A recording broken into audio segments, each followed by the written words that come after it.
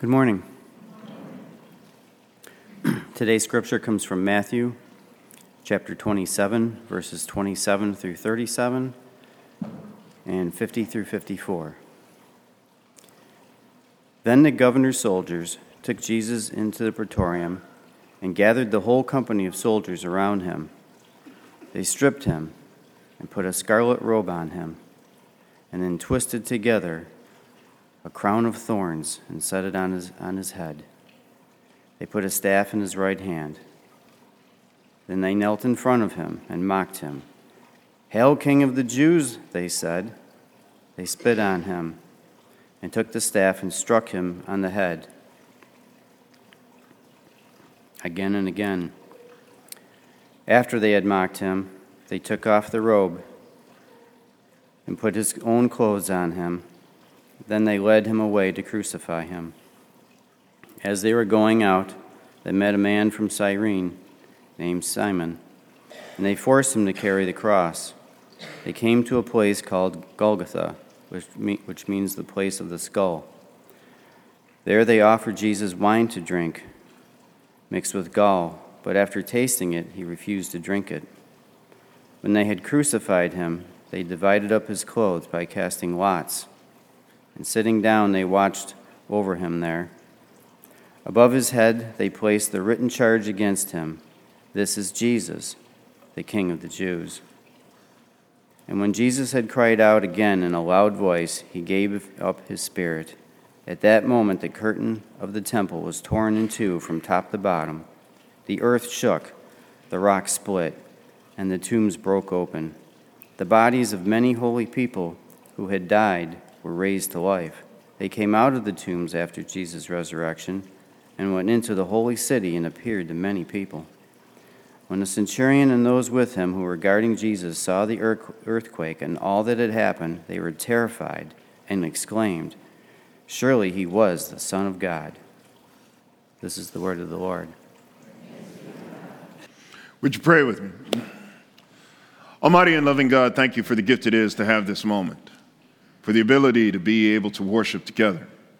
And now, with our hearts open, having been moved by song and having offered prayers and heard your word, Lord God, pour into each of us afresh. Fall fresh on us, Holy Spirit. Give us what you know we need to go into the world and testify. Let the light of God shine brightly through each of us, through what you do now. In Jesus' name we pray and ask. Amen. So week 3, the third Sunday in Lent, and we are continuing our journey towards Easter Sunday. And this is about the soldiers as we continue looking at witnesses at the cross, which is based on this idea of we look at what happened that day from the perspective of different people who were there.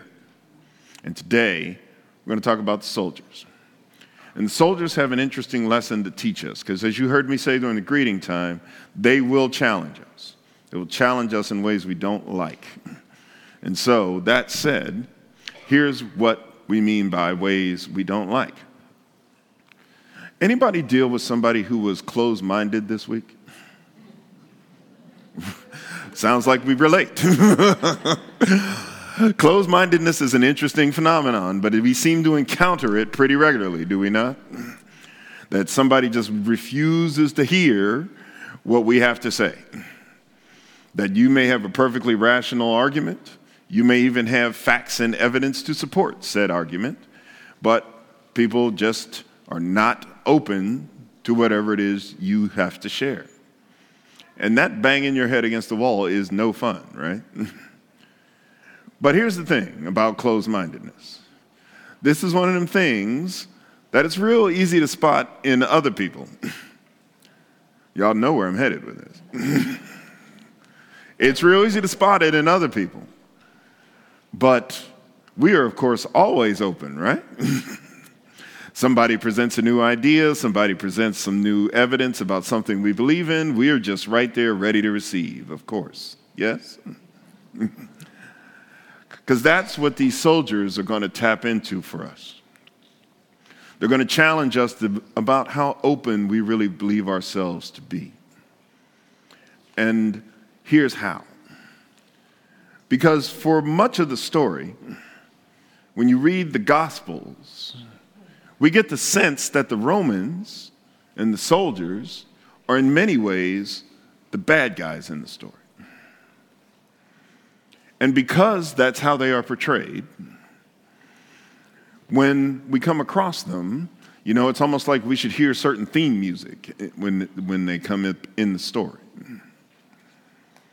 But here we are today, not only dealing with them as an entity, as an idea, we get very specific accounts of what was going on. And so what I want us to do is walk through this morning, Friday morning, from the perspective of one of those soldiers. Now, what we know about history tells us that in order to get into the Roman army, most people would have joined, and these would have been men. There were no women. That most young men would have joined the Roman army at about 17 years old. They had to meet certain physical expectations. It was just common. And they tended to be the bigger guys. They tended to be the stronger guys. And they had to go through some pretty grueling physical tests, as you would imagine. But they were trained rigorously and pretty brutally, actually. But they turned into pretty efficient killing machines. They were good at what they did. Otherwise, they couldn't have conquered all that territory. And they were good at following orders.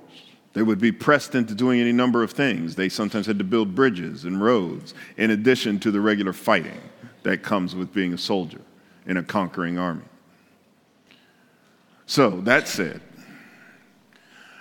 now you've been assigned, you've been left home, and you've been assigned to this place. You're in this city called Jerusalem, which is very different than what you're used to. But your mission here is very straightforward. Maintain order for the empire. That is your task. Keep the peace for the empire. Now, this morning, you wake up and you know that there's something going on because there's this much more active and much more agitated, much more loud crowd that seems to be gathering around. Everybody's shouting different things, and the religious leaders from the temple are involved, and all this activity is happening in the street. And remember your job. So, as you go out and you stand your post and you are making sure everything doesn't get too far out of hand, you hear people talking back and forth. You hear people shouting towards the governor. What should we do with him?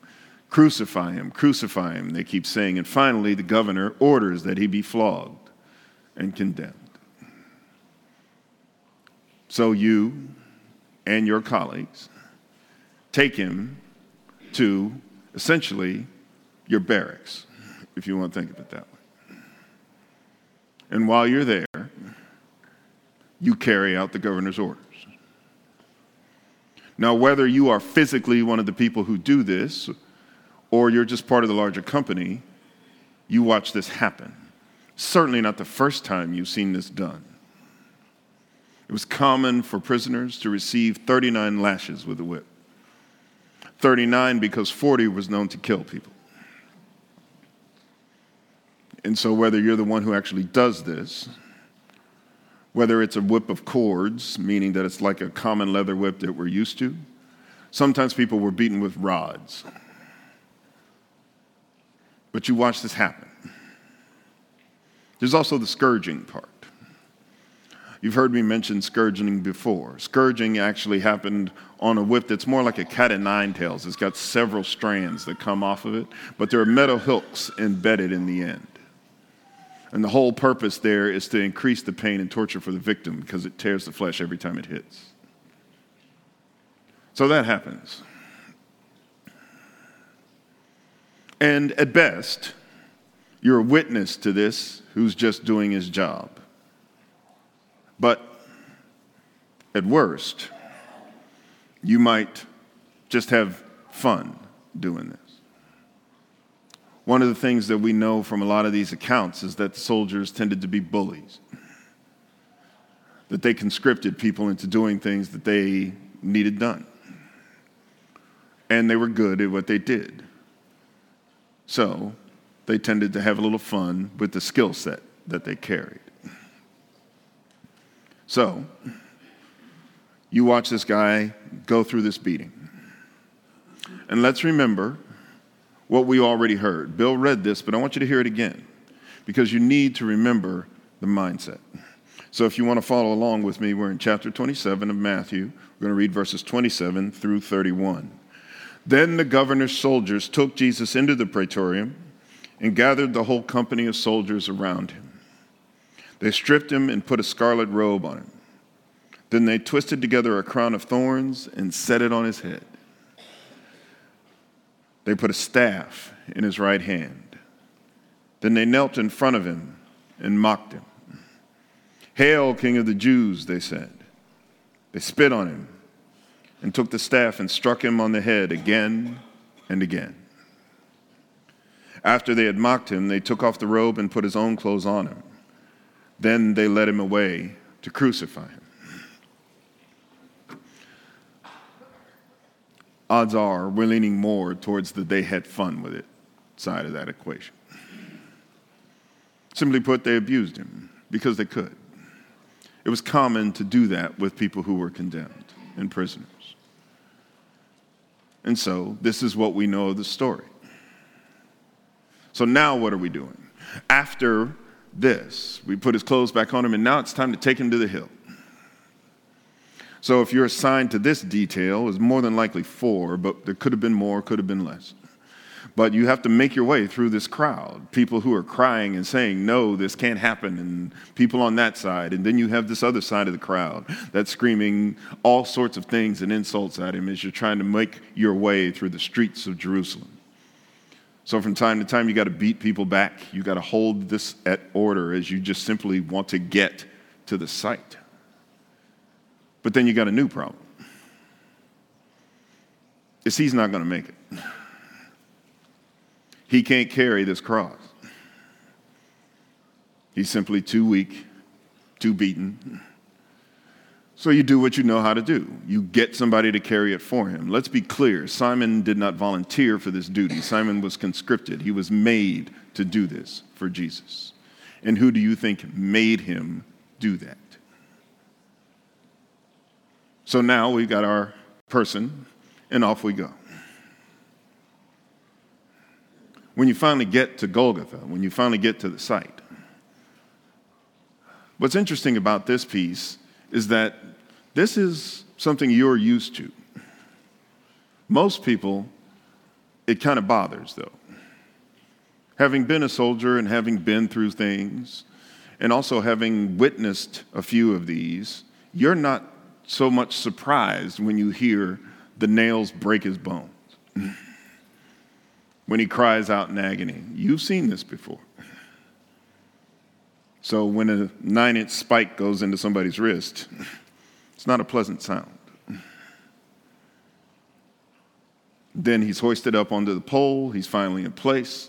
And now you just do what you're there for, which is to make sure that nobody comes and tries to take him down. That's why soldiers were at crucifixions. Not to mention, you'd have this crowd that you still have to worry about. But even in the middle of it all, you have a few minutes, and so you want to make sure you get in on the game. There's a reason why we play this game. There's a reason why we do this. It's because even though we're soldiers and we tend to live better than a lot of poor people, by getting the good stuff from the prisoners, you can sell it and then get a little extra money for yourself. You can have a little fun, if you will. And that's what happens. So when you tell the story, looking at it through the eyes of a soldier, where's your heart now?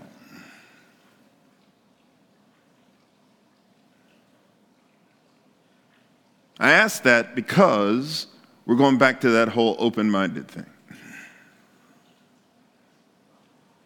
Because when you tell the story from this perspective, it's hard to open your heart to these guys. We have brutality that takes place here. Not only brutality that comes by virtue of what crucifixion is, but brutality that seems to just be soldiers having fun doing what they're allowed to do. And that's hard for us to open our hearts to that.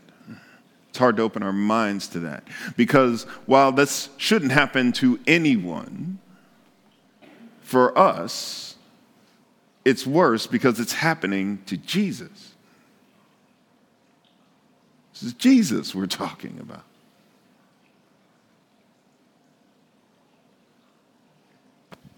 And as I said, it's hard to find compassion. It's hard not to have those emotions well up in us. It's hard not to want to lash out against these folks. But let's remember what Jesus says.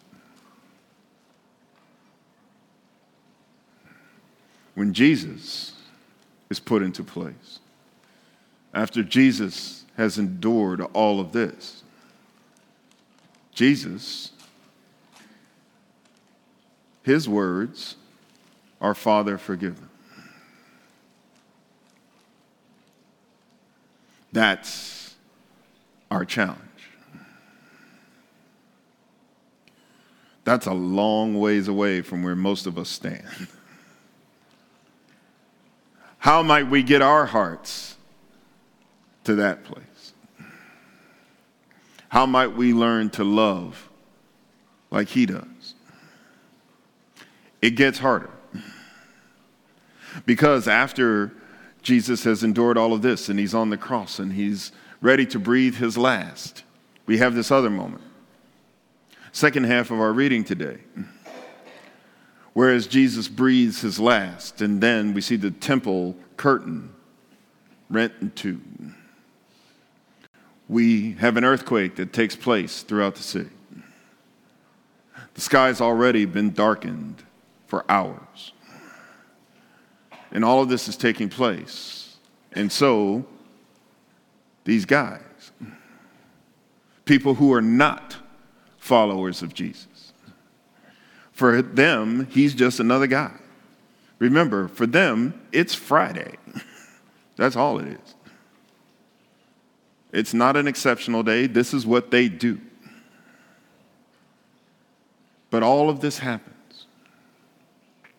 Not only the supernatural pieces, but how Jesus interacts with people from the cross. They see him talk to this other guy and his mother. They hear people mock him and cry out, and he doesn't cry back. They hear him speak these words, but they don't know what they mean. But others around them seem to know what they do mean. And after all of this, after seeing how he's carried himself, after seeing how he died and seeing how the world and the creation seems to respond, they're moved. It was interesting as I was preparing for this, I had not noticed this in verse 54. Nancy brought it up today, and of course you heard Bill read it, but I want you to hear it again. Because if you have ever watched a Jesus movie, right? There's a few of us in the church who like watching those different movies. And so if you've ever watched a Jesus movie, one of the things you will notice is that when you get to that place with the centurion, it's almost always just the centurion.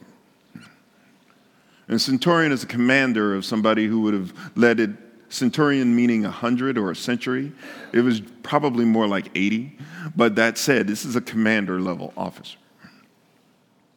And he says, surely this man was the Son of God. Now, what's interesting about this is that, like I said, usually that shot, if you're watching a Jesus movie, is just him. But what you hear in verse 54 is there's the centurion and those who were with him. So it wasn't just him. centurion and those who were with him. They're moved that God has done something so extraordinary in this moment that it has reached people who have not cared about God at all till this moment. And there's our second challenge. I'm willing to bet that many of us have probably heard stories like that. Somebody who lived a life and didn't seem to care about God at all, and all of a sudden, now, as we used to say, they done got religion. God has done something that has actually reached them. God has done something that has actually moved them, touched them, and they are professing that this is the Son of God. Where's your heart now?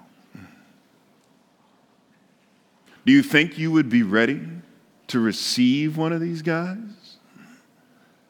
Like if you were a disciple of Jesus and you heard that centurion say that, you ready to go pray with him? You ready to bring him home for dinner and say, let's talk about what that means? Where's your heart now? That's the challenge. You see, when we talk about being open-minded, we talk about being open-hearted. Yet God does this extraordinary thing in people's lives.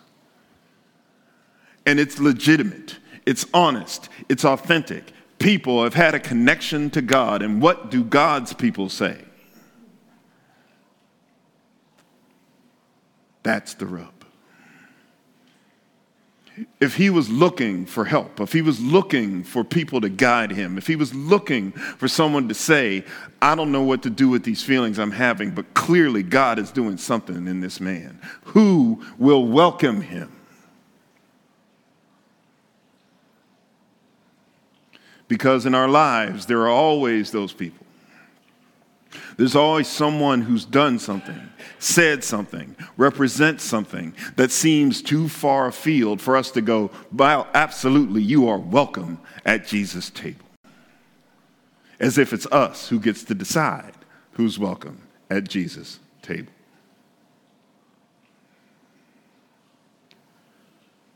That's what we have to master. That's what we have to learn. See, here's the thing, church. How open are you to God moving in such a way that would surprise you completely out of left field? You get up and it's just Friday or any other day of the week, and God does something that takes you to a whole different place in your faith. And you're left standing there. Truly, this man is the Son of God. Does that not happen? Is that so hard to believe? I know I got people in this room for whom that is your story. So why is it so hard to believe that it could be someone else's story? But that's who we are called to be. Let us also not forget that there are people out there in the world for whom you are the Romans. Maybe it's a group, or maybe it's just you as an individual. That person for whom they think, nope, that's just too far, Jesus. You can't possibly mean them. And yet Jesus has pulled out a chair at the table for you. That's where we have to go. That's who we are called to be. See, friends, when we talk about being witnesses at the cross, who will you bear witness to? Will you bear witness to a God that can move in people's lives with that kind of power, that kind of grace, a love that is that big that nobody is excluded, even the villains in the story? Or will you be closed-minded? That's what we have to learn. I don't know about you, but I choose to go into this world and bear witness to a Jesus that opens the door to all God's children, that the cross covers everyone.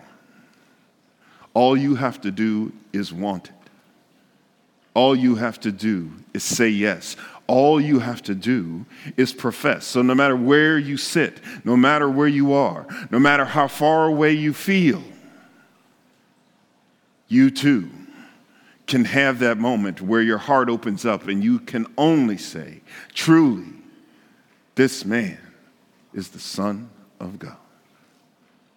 And know that he has saved you too. That's who I bear witness to.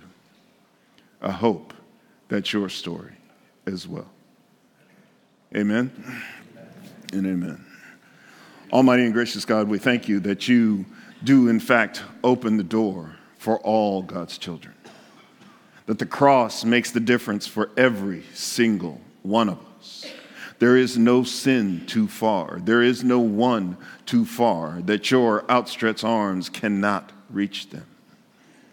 Lord God, let your movement, the ways in which you speak forgiveness and grace, the ways in which you love even in spite of our brutality, the ways in which you continue to pour love and receive anyone.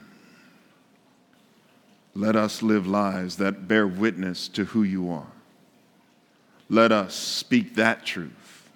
Let us go into this world showing those who have no hope, those who believe they are irredeemable, those who believe there is nothing that can be done, that this is who Jesus is. Truly, this is the Son of God. Amen. Indeed, our Lord is Lord and the Messiah and the one who is above all. As you go into the world to serve him this week, there are three things I would highlight for you. First, we need to talk about Fish Fry Ministry. We're doing really great this year. This is a week 3, and we almost hit 600 again, which is a pretty big deal for us. So that's a good thing. I also want to add a personal word of thanks. Last week I stood here and told you that we had been struggling with the number of desserts that had come in, and you guys stepped up as you always do, and we had an abundance of desserts. That was beautiful, and that was amazing, and we are grateful. But remember, we are not done. So if you have not signed up for coming weeks, please consider doing that as well, because we really did have an amazing time. This week, we are in need of people to help specifically with our Friday morning piece of the fish fries, doing some of the drink station setups, things of that nature that takes place Friday morning. So if you are able to, if you have questions about that, you can talk to me, Louie, Mary. There are some others like Jan who also could fill you in. But we could use more bodies to do that. And we also could use more help with the cleanup and breakdown as well. And of course, make sure we overload the pie room as always. Okay, so please keep that in mind. Also, on your bulletin, you will see the needs currently for the Easter celebration. It's on the back, so I'm not going to try and sit here and read through all of that, but it's there. If you are able to supply any of that need, please do. And lastly, there's no Bible study this week, at least none of the ones I lead. I'm going to be out of town for several days, so if you are in the Thursday Bible studies, we are not meeting this week. The one Pastor Mike leads is still planning to meet.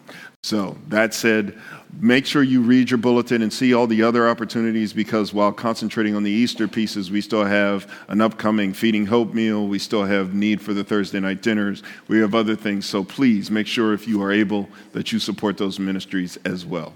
Now let's receive our benediction.